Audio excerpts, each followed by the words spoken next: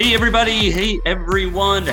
This is the latest episode of the Ball and Chain podcast, episode number 34, I believe. And we got to get those numbers kind of straightened out here. But anyways, excited for the guest that we have today. But first, a couple of updates. As you hopefully checked out the latest Ball and Chain podcast episode that we dropped on Monday from over the weekend that I did with Jess Udi on my experience in going back to Milwaukee to see Game 6 of the NBA Finals and the Bucks winning the first championship in 50 years and the first championship in my lifetime and the first championship since I've been a fan, and how special of an experience it was. So if you haven't checked that out, please do so on the Ball and Chain podcast. And this episode in the Ball and Chain podcast, as always, is brought to you by Zen Sports, which is the sports betting platform giving customers more choice compared to anything else, and soon to be licensed in Nevada. We are entering the final stages of that license application process. We are very, very excited about that. We are crossing our fingers and hopeful that we will be accepting bets in Nevada, starting with the first night of the NFL season, which is Thursday, September 9th. And so I've got a lot of good things going on here in my neck of the world, sports wise. Aaron Rodgers is back, which is great. And of course, as mentioned before, the Bucks won the title and the Brewers are in first place. So it's a good time to be a Wisconsin sports fan. With all that gloating aside, I am excited to welcome our latest guest on the Ball and Chain podcast, who is Dan Hannigan Daly, otherwise known as DHD. Thank you for joining us on the podcast today, Dan. Thanks for having me on. And also congrats on moving through the licensing in Nevada. I know that is no small feat. So hopefully you get to the finish line soon. I know how difficult that can be. Yeah, so just to give a little more detailed update there. So we are on the August agenda with the Nevada Gaming Control Board. First hearing is next week, actually. And then the second and final one is on August 19th, I believe. And it has been a lot. You hit the nail right in the head. It has been a lot of work, basically giving up every ounce of privacy I've ever had in my life to be able to get the Zen Sports application and the key person application for myself and our co-founder. And so I thank you for that, because it's been a real bear, but good news is the end is in sight, and it'll have been worth it once it's done. That's great. Yeah. Fingers crossed it goes well for you. Certainly for the folks in Nevada, whether they live there or traveling through, I think they're due for some innovation in the space as well. So that's very exciting for the consumer. Yeah, that's awesome. So why don't we kind of start with that in terms of your background? So you worked at DraftKings for about a little over 5 years, five years and 8 months, doing a variety of things. And so, clearly they are the leader in the space on the sports betting side, at least in my eyes. And I would say in the eyes of Wall Street as well, given their market cap. So why don't we start with that? You started off at DraftKings back in 2015. And so you were obviously, and then through 2021. So you were obviously there, when PASPA got repealed and sports betting started to get legalized in the US. So would love to hear the journey of how you got into DraftKings, what it was like throughout your tenure there. And then we can go from there. Yeah, cool. So, first and foremost, DraftKings, fantastic organization through and through. And, certainly it comes through in the numbers as they report them and Wall Street and whatnot. But I joined DraftKings in 2015, had worked in the sports betting space for a few years prior, out in Vancouver and also in the UK. And, in the summer of 2015, it was basically impossible to miss DraftKings and FanDuel. If you were into sports, they were on pretty much every single broadcast for any sport imaginable. Right. I believe combined spent about $1 billion on advertising. And so I sort of thought to myself, that organization looks cool. They seem to have pretty lofty ambitions in moving sports fans and the sports consumption experience forward. So, I just kind of shot my shot, reached out to a couple individuals at DraftKings, happened to have a good opportunity there that was the right fit. Packed my bags, moved from Vancouver to Boston originally. And it was incredibly special. I mean, the buzz in the air at that time was phenomenal. I started in October of 2015. Unfortunately, literally, I want to say it was the second or maybe the third week that I was there was when a lot of the controversy started to hit the daily fantasy industry. No longer was it small enough to sort of fly under the radar. There were a lot of processes and checks and balances that were simply not in place. And I think, in retrospect, there were things that occurred that could have been avoided, but certainly in a way, it was a bit of a godsend going forward. So, worked on the fantasy side for the first couple of years. Anything as it pertained to new sports, new game types that we wanted to launch, I was effectively in charge of, in collaboration with a few others, and spent a lot of my time in the buildup of the PASPA repeal. So in early 2017, there was a proposed merger with FanDuel.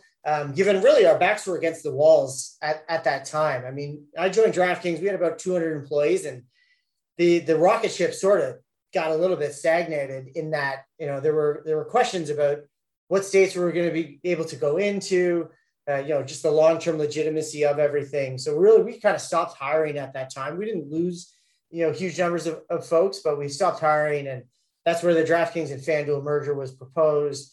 We were preparing for that, basically did a whole redesign of the entire fantasy platform to be able to handle all of the different game types that would be needed to support both DraftKings and FanDuel game types, and all of the new consumers that would come over from FanDuel to the DK platform and whatnot.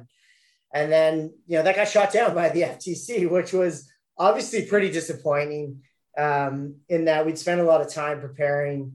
But literally the next day, good news hit, and the rumors started to emerge that sports betting was on its way in the US. And we didn't really have any kind of an understanding of what the potential timeline would be, but I definitely jumped at the opportunity. Having worked in sports betting prior to joining DraftKings, I had probably the most knowledge, or definitely the most knowledge of the space relative to those who were at DK at the time. So was given the opportunity to lead the charges there. And we basically just went away and started building, and really had no idea when we were going to launch. Sort of a fun fact, probably not very well known, I imagine, is our initial intention was to launch in the UK in early 2018. Obviously, we pivoted quite heavily as things started to accelerate, but really we were focused on figuring out what the strategy was, and leaning into the fact that at least there were some level of regulations in the state of New Jersey, which seemed to be the place that we would end up going, and started building. And obviously the end result was pretty promising. Yeah. And so I thought it was really interesting that the FTC rejected that merger, because they have allowed a lot of other M&A activity that were way bigger numbers in terms of potential combined market cap or value than what DraftKings and FanDuel were looking at the time. Do you have any kind of insight as to why they would have rejected? I mean, I get they were the two biggest players in the daily fantasy sports space, okay, but it wasn't that big of a a number. It wasn't in the 20, 30, 40, 50, $100 billion mark. Was there any good reason why they didn't want it to go through? Yeah, honestly, I don't know. I think everyone at the organization was pretty perplexed when the decision was actually made, and like, oddly enough, there were several executives of the organization when the deal was cut off that were in Edinburgh at the FanDuel offices. Like, no one was expecting the news when it actually came down. So, I mean, your guess is as good as mine. Mm-hmm. But I think in hindsight, it's worked out for all parties, most parties anyways, relatively well. Yeah, well, I think it's interesting because I know that obviously right when PASPA was getting repealed, that's when FanDuel got acquired by Paddy Power Betfair. Yeah. And, I mean, they've gone on to, basically remain independent. They kept them independent, at least here in the US, as their own brand and whatnot. I'm assuming it's been a pretty good deal for Betfair, and, in terms of what they paid for versus what they ultimately have gotten out of it. Because obviously FanDuel is one of the top sports betting platforms here in the US. So yeah, you're probably right. I mean, maybe for FanDuel shareholders, maybe it would have been ultimately better to have been aligned with a US brand like DraftKings that eventually went public, especially if people had held on to like their shares and whatnot. But yeah, I would probably agree with you that it was, especially for DraftKings, probably a blessing in disguise that it ultimately worked out that way, because then DraftKings could remain independent and grow, to the level that it has today. So I'd love to understand, or kind of almost be a virtual fly in the wall, as the Supreme Court ruling came down in May of 2018, that PASPA was repealed. And so up to this point, DraftKings had almost entirely been a daily fantasy sports product. And I think everyone can pretty reasonably admit that daily fantasy sports is nowhere near as big of a market or opportunity as traditional sports betting is. It's a nice market for sure, but sports betting is just because of its long-standing tradition and traction across the rest of the world is really, I think a lot of people think the $150 billion opportunity, especially here in the US. So, what was that like, inside the headquarters walls at DraftKings when PASPA got repealed? Was it just complete euphoria? Was it like, oh my gosh, now we've got to try and, go into this other market? Was it a mix of both? I'm just kind of curious, like what the thought was, inside a pretty big company. I can tell you what a thought was at Zen Sports as we pivoted, but I'd love to hear what it was like at DraftKings.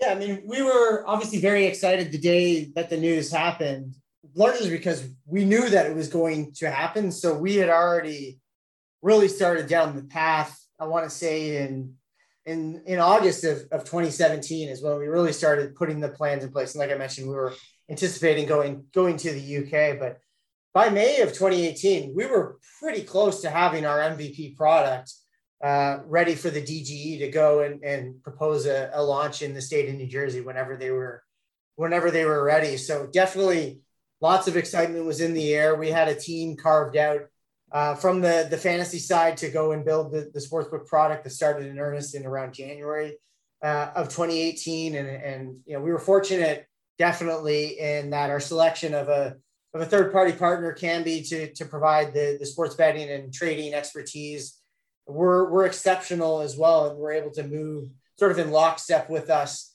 as well. We were very, very confident that we'd be able to get to market well in advance of the NFL season. And honestly, looking back, kind of shocking that we were able to get there first and have the market all to ourselves for, I want to say it was 3 weeks, that none of the other major players in the space had built something that was shovel ready effectively to go to New Jersey. So yeah, we were incredibly excited, obviously. Nice. Well, so it was funny with Zen Sports because up to that point, we had been a recreational sports app helping connect people to meet up to play sports for money and for fun, discovery, tournaments, leagues, that sort of thing. And we had been doing that for about 15 months. And right as the news about PASPA came out, I turned to my co-founder, Eitan, and said, we need to pivot to sports betting. The rec sports market is nice, but it's just not that exciting and interesting and large. As a tech and venture-backed startup, you have to be building the largest thing possible and going after the biggest opportunity. And so, for us, it was very different. Like it wasn't, we never had the intention of going into sports betting like DraftKings had. So you guys had a year and a half to 2 years to prepare for it and almost have an MVP ready to go. This was just completely like news hit, turned to my co-founder, said, let's do this. And then we spent about 6 to 9 months revamping the product for that.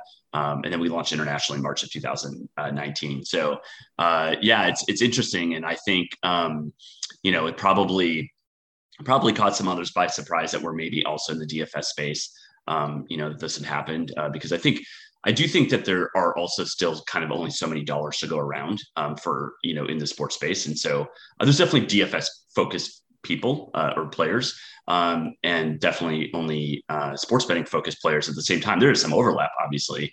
And so, if you've got $1,000 a month or $500 a month to bet on sports with, some of that money might move over. And so I think it's great on DFS on the lead gen side. But I really believe that the sports betting piece is, even though we're up to 27 states now in the US, we're just getting started, right? And I believe it's just going to be a definitely $100+ billion market for those companies that are, operating here. And actually, that's another interesting question I wanted to ask. So we started out internationally because it was the fastest way for us to get to market. It was easier to get licenses overseas, et cetera. So I guess that's an interesting question I want to ask for existing operators or just larger enterprise companies in the space that were US focused. How do they look at the international market? It doesn't have to be DraftKings, just kind of curious. And it can be your opinion too, because my kind of general take is the rest of the world has obviously more saturation, whereas the US, like I mentioned a minute ago, it feels like we're just getting started here and inning, like to use a sports metaphor, in inning 2 or 3 of a 9-inning game right now.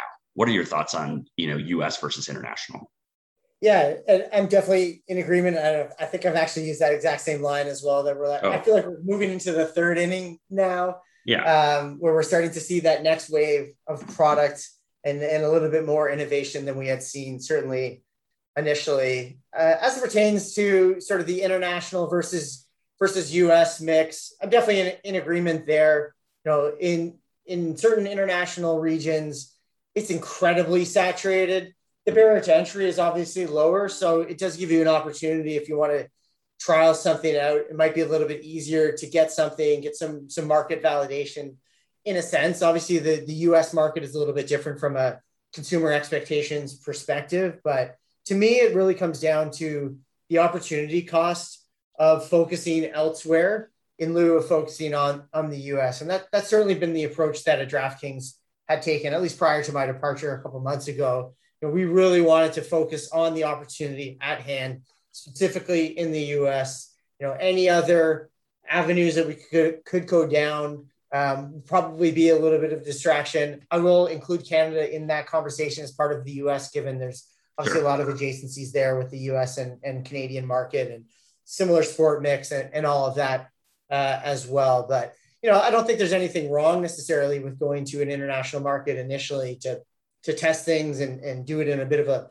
lighter weight manner. But, you know, finding a way to get into a US state, and there's certainly a couple that are a little bit, I guess easier would be the word I would use, a little bit more cost effective to get into. Colorado, New Jersey seem to be the two that are most amenable to, you know, interesting startups that are trying to get a foot in the door, so to speak. Yeah, I think that's probably my perspective on it generally. Yeah, it's funny you say that because that's almost exactly been our approach. In fact, we're actually going to be pausing our international operations for probably about 3 to 6 months while we really ramp up and focus on Nevada, as well as some other states that we have license applications on file in. You're 100% right. It's not about it's not as much about like saturated or competition versus no competition, but just focus. I mean, and I would say too, also, we found some things as we were operating internationally that worked and some things that didn't, and some markets that were really good to go into and some markets that were kind of blah. And so I think that'll also help. You know, probably in 2022, we will probably also revisit some of the international opportunities that we were at before. But then we'll have, like, I think, even more laser focus than when in 2019 we're just like, okay, let's try and go here and here and here and here and here and do all this other stuff. It was just kind of scattered. But yeah, I agree with you that the focus part is important. And the US, the US market is interesting. I found. I mean, even though Nevada is a very thorough process, to say the least, because they've obviously got a lot of processes in place. It's not too pricey to get into there. I mean, definitely a lot of legal, a lot of regulatory costs, like all the states have. But there's other states like Pennsylvania or Illinois that have very cost prohibitive numbers to get into, especially for a startup like us, that make it much harder. But it is very interesting to see. It's going to be interesting to see how a lot of that plays out. Over the next few years as more states legalize it. Some states make it easier to get into. Some states have the 1 foot rule to sign up. Other states don't. Will that create competition among other states to make it easier for operators to get licensed in, to have more features, all that kind of stuff, I think is going to be really interesting to see as we go along here. But it's obviously a very exciting time. And a great time to be in this space. So on that side of things, just really excited to be a part of all this with Zen Sports. So then I got to ask, of course, the question. So you left there in May to become CEO at Sports Info Solutions. We'll talk about Sports Info Solutions here in a second, but what kind of prompted you to leave there to go on to the data side of things within the sports space? Yeah, I mean, I as you mentioned earlier, I was at DraftKings for just under 6 years, saw the company grow from 200 people to 3,500 people, become a pretty sizable corporation at this stage. And while I greatly love the organization and everyone there, I think I found myself wanting to go to a smaller organization where there was a little bit more nimbleness. A lot of the stuff that historically DraftKings had done really well, and they still continue to develop products and be innovative and are very robust in that sense, but I was approached by a group that was acquiring a large portion of Sports Info Solutions, and I openly didn't have a lot of knowledge of SIS, having gone into it initially. And as I got into it and thought about it a little bit more and understand how valuable data is, especially within the sports betting ecosystem, but also on the team side that we have a lot of business in. It seemed like a no-brainer opportunity in that, where there's 20, 30 sportsbook operators currently in the space, on the data side, there's only really four data providers that are servicing all of those different sportsbooks. And without that data, those sportsbooks don't really run. I recall I want to say it was October of this past year, Stats Perform had issues where their data wasn't coming through to FanDuel. And like basically daily fantasy on FanDuel was unplayable for 3 weeks. And no one was yelling at Stats Perform. They're all yelling at FanDuel. But it really showed that data is effectively the oil that powers this whole thing. And without really incredible data providers, and not to say that there aren't currently, but without those really awesome data providers, the whole thing sort of falls flat. And so as I dug in further and further, it seemed like a really interesting opportunity to lead the charge at an organization that had been absolute pioneers in the data space. So for those unaware, Sports Info Solutions started in 2002. It was actually Baseball Info Solutions at the time, founded by a gentleman named John Dewan, who's our current CEO, an absolute visionary and pioneer in the sports data space. He was the first person to put a box score on the internet, which is pretty remarkable, given how regularly data is available on the internet, specifically sports data and whatnot. So founded the organization in 2002 and wanted to go really, really deep in the sport of baseball. Partnered with a guy named Bill James, who was pretty well known in the sports data and analytics space, and effectively captured every single data point you could possibly imagine around baseball, and not just at the major league level, but at other levels of baseball, and would sell that data and analysis to professional teams.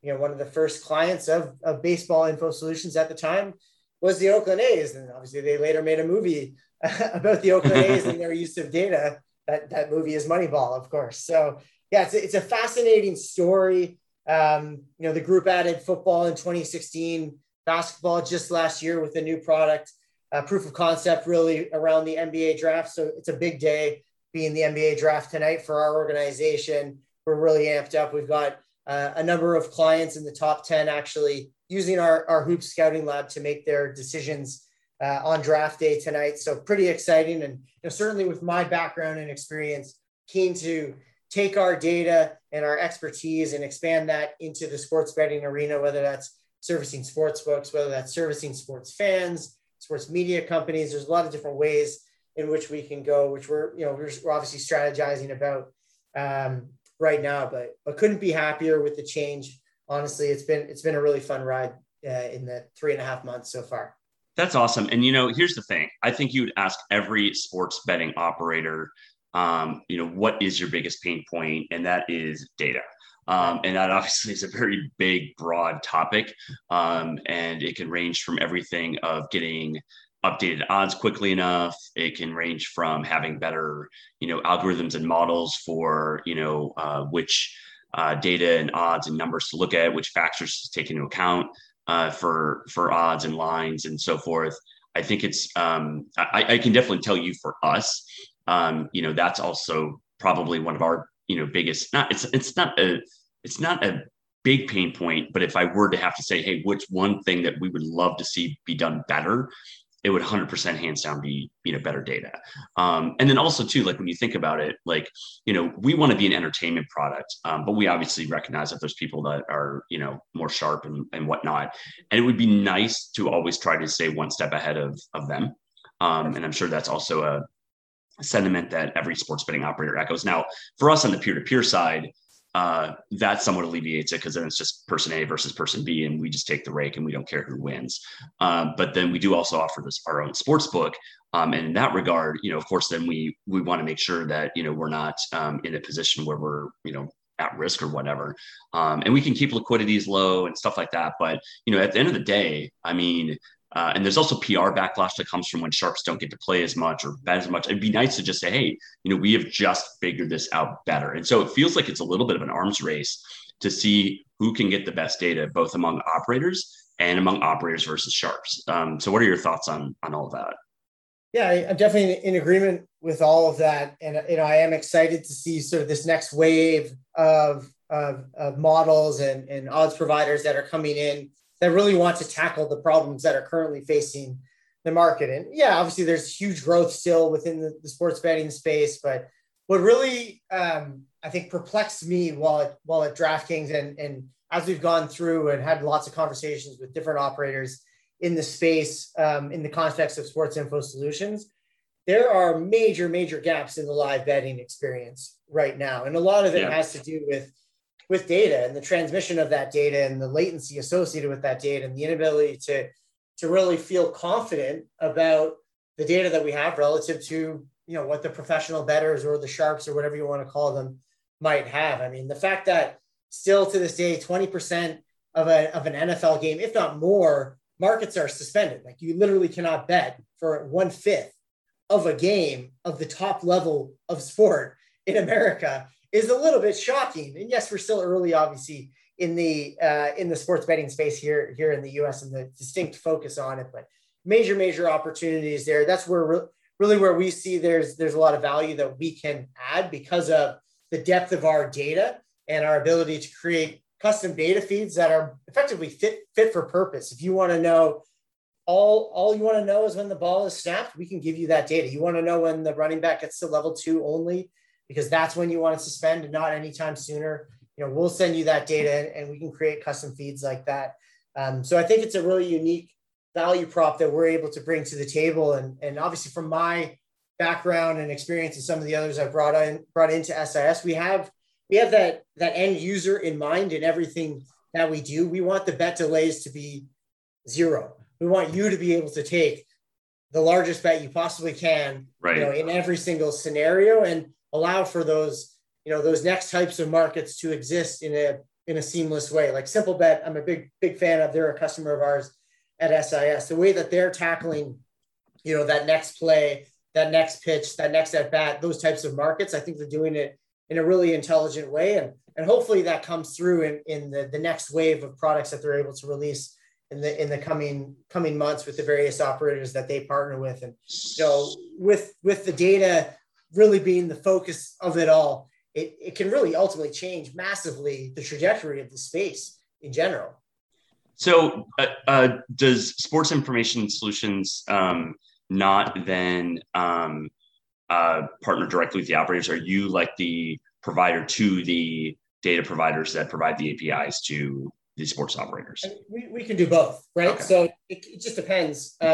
We will partner with any group that has data scientists that want data to power their models effectively. And we're also, unsurprisingly, we build models ourselves, and thus far they're not available for betting specifically. But I wouldn't anticipate that being a reach to say that we would eventually have betting models that are available off the shelf for operators as well. But currently, yes, I mean, we're talking to pretty much every operator that's out there, and similarly on the odds provider side. Right. We want to help move the whole industry forward. However, right. That's another reason why I left DraftKings, is that the scope is everywhere with this one. Yeah. And so what's interesting is we offer in-game betting on the peer-to-peer side because you can be watching the game in real time and want to bet on it, and that's fine. But it's we don't offer in-game betting on the sportsbook side for bets that we offer as a book, simply because it's just so tough to get that real in-game real-time data.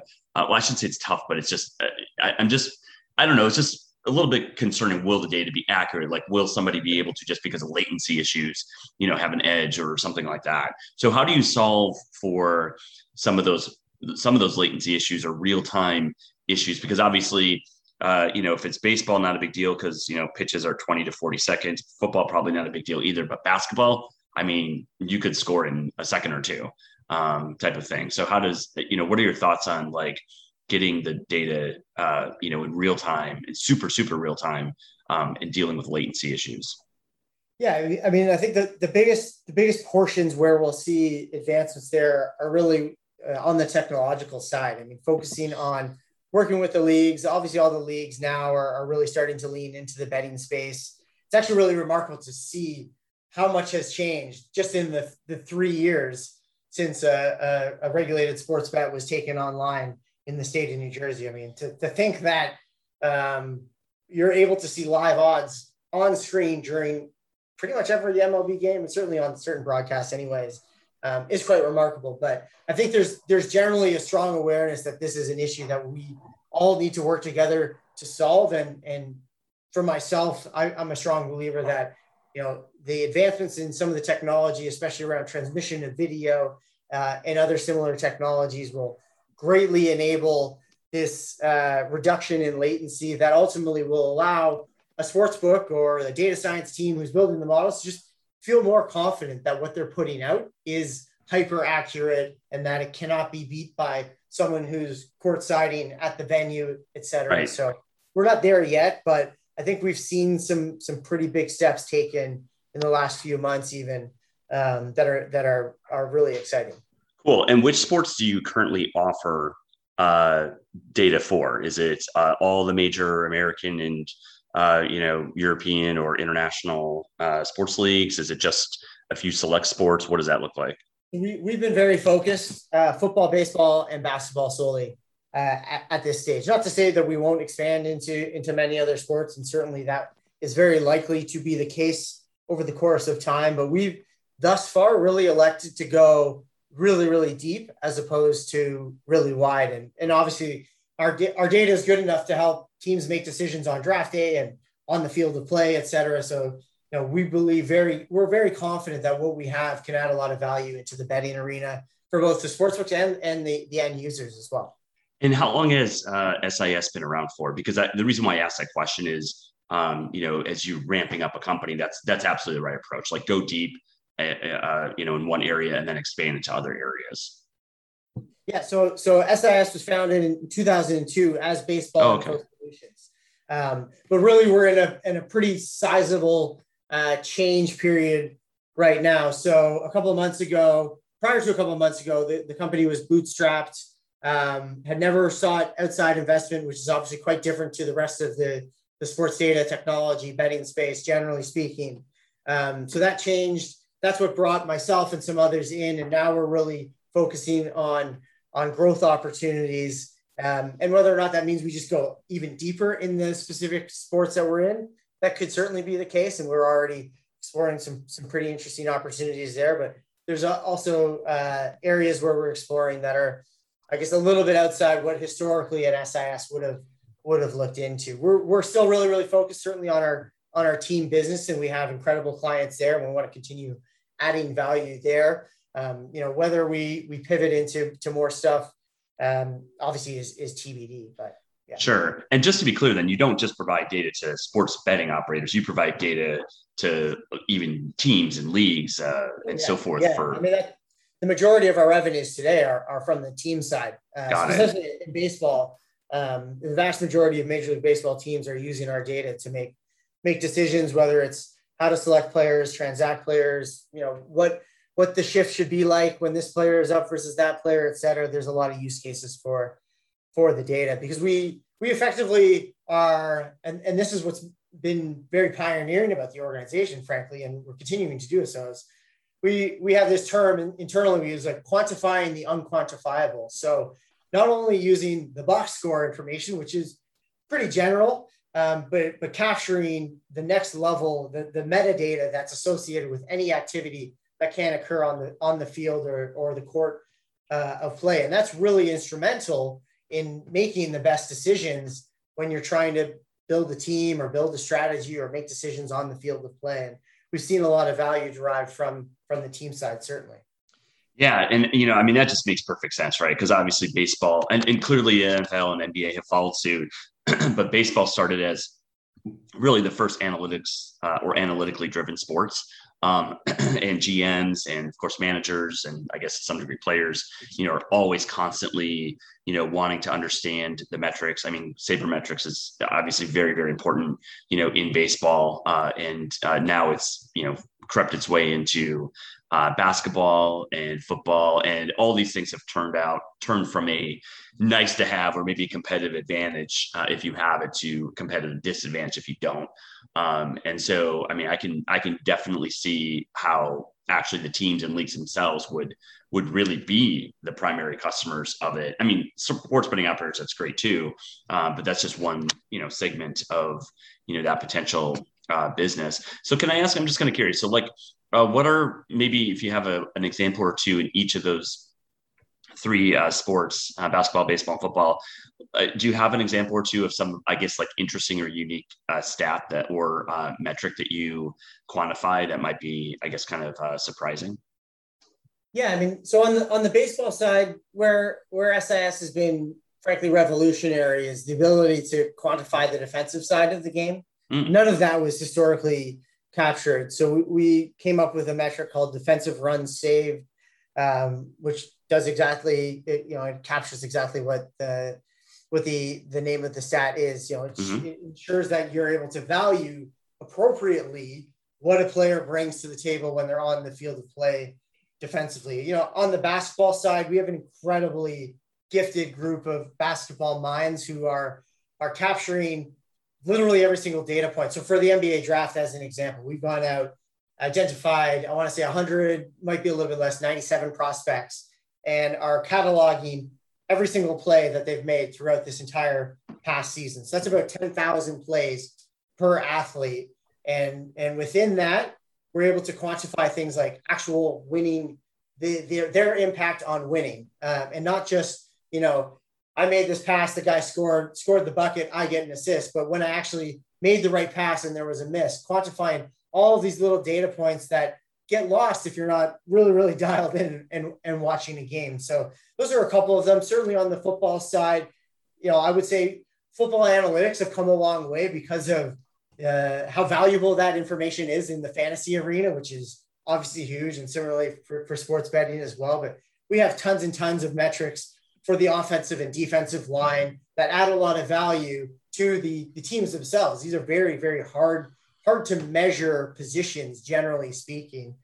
So we're tracking all sorts of movement there, even things like, the hang time of punts, the speed at which a base runner is running, all the metrics you could possibly imagine at all of the levels associated with a given sport. So not just at the NFL, but also at the collegiate level. For baseball, all levels of baseball internationally as well. We're capturing a lot. It takes about 40 hours to do one football game, for example. And the level of, we'll call it talent that's required for our video scouts is quite high. You need to have a pretty good understanding of the sport of football in order to do so, which is quite different, obviously, from a lot of the other data providers that are out there. Their data journalists are generally just people who like sports and can come off the street and, they can say, the pitch was thrown or whatever. We need a lot of subject matter expertise, which is difficult to find, certainly, but it does create a bit of we'll call it a moat around some of the parts of our business that are really intriguing.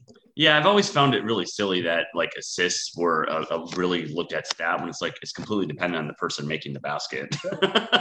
And I mean, yeah, and RBIs, I mean, that's got to be maybe after wins for a pitcher, probably one of the worst stats ever. I mean, maybe RBI percentage, I guess, is a little bit better. But it just feels like, I mean, so many old school stats. And let me ask that question too, because you get a lot of old school baseball writers that are responsible for determining MVP, for determining Cy Young and all this stuff. And they're still looking at wins and losses for starting pitchers, or, they're still looking at RBIs for hitters. It's like, what the hell? Like, what do we need to do to get these folks on board with it? It just is, I mean, it doesn't even take a rocket scientist to understand that some of these metrics are just really outdated, and maybe they aren't going to look at, defensive, percentages or other stuff like that. But it just feels like baseball still's got a ways to go in terms of getting a lot of people like up to speed on what the real metrics are that they should be looking at. Yeah. I mean, I think all of these things, they take time, and certainly one of the important factors that we focus on is breaking down some of those barriers to entry. So making it easier to understand what some of the data actually means. It's great to have the data, but you need to be able to know how to use the data as well, obviously. So, creating robust tools, we create a lot of content. I think we're seeing that shift organically in a sense, in that there is so much more access to information that the the general sports fan can go really, really deep if they want. Certainly myself and many others in the organization will go on Twitter, and you can get into some pretty deep conversations about some of the meta stuff as it pertains to the individual sports. And we've got our SIS Analytics Challenge, which we started doing last year. We do it for the Boys and Girls Club of America to raise some funds, where we release a bit of our football data and then challenge the analytical community at large to quantify something specific. So I believe this year's major question on the football side was, what are the optimal routes to be run against specific defenses, and break all of that down. And so it's been really interesting to see the number of folks that are coming, sort of call it off the street, with really, really robust ways of breaking down the data and analyzing that. So I think we'll see that evolution in time. Certainly with the hires that we see coming in, a lot of them are coming from university programs that were sports data analytics. That's an emergent market, certainly. So I think as time progresses, more and more, everything's going to continue to evolve. And yeah, they won't just look at wins and losses and RBIs. They'll look at the underlying metrics, which ultimately determine wins and losses, which needs to be obviously part of the equation.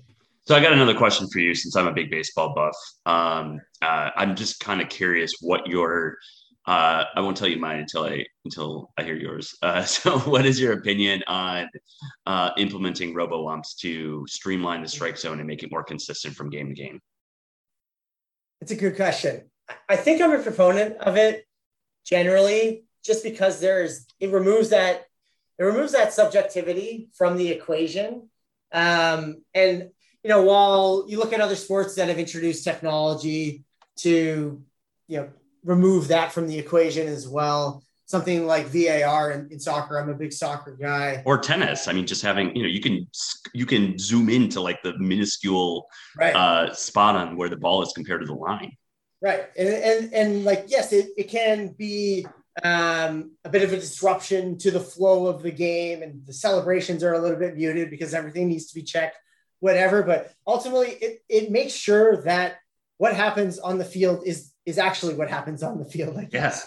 And so, with that sort of narrative in the back of my mind, I am a proponent of making sure that balls and strikes are balls and strikes, and that ump A doesn't have his set of balls and strikes, and ump B doesn't have his set of balls and strikes. Because, ultimately no one really wants that necessarily. And they're obviously the best at their craft, and they have incredible eyes, and they're really incredible at what they do. But I do think there's value in the sort of the computer element of it, and just making sure that it's standardized, because there's a lot of improvements that baseball can make, and I do think that is one of them. Yeah, I'm 100% agreeing with you. I mean, that's why I asked the question. I just, a little bit partial here, but just watching a couple of those games with the Brewers Reds earlier, where it was like, they were only like 93% accurate or 90, whatever it was. It's really bad.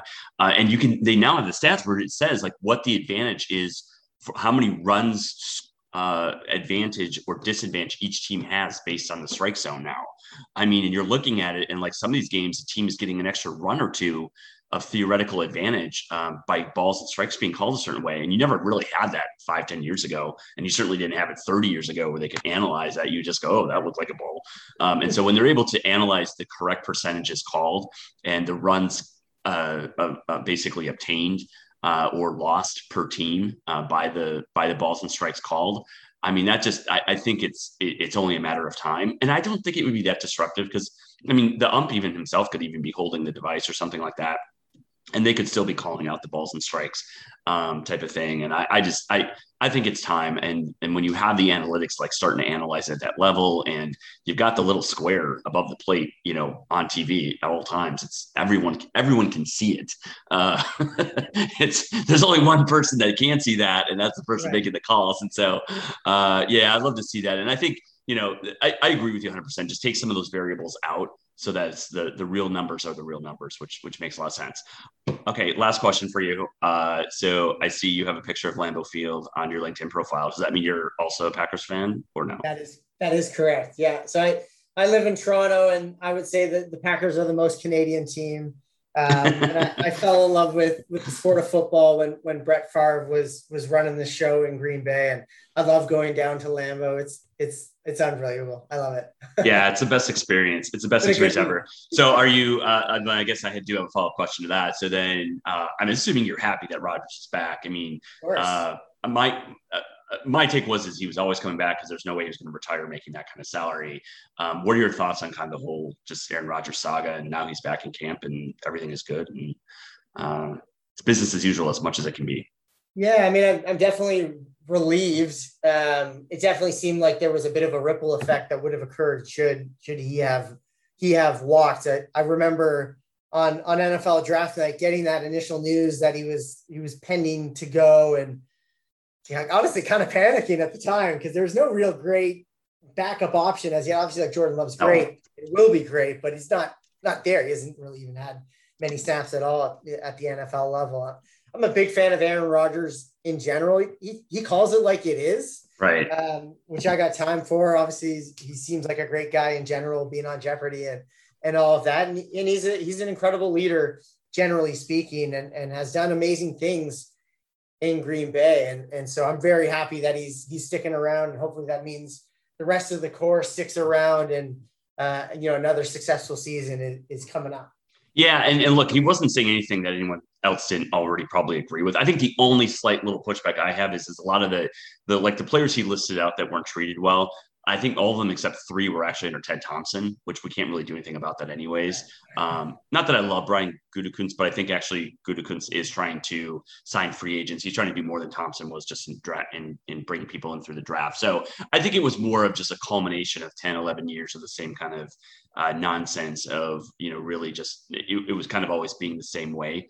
And 10, 11 years of only winning 1 Super Bowl. I think it was just a culmination of a lot, but he was right. I mean, he was right. And I think everybody agreed with that. And so this was just the breaking point. He's like, all right, enough of this nonsense. This is how we need to make it be.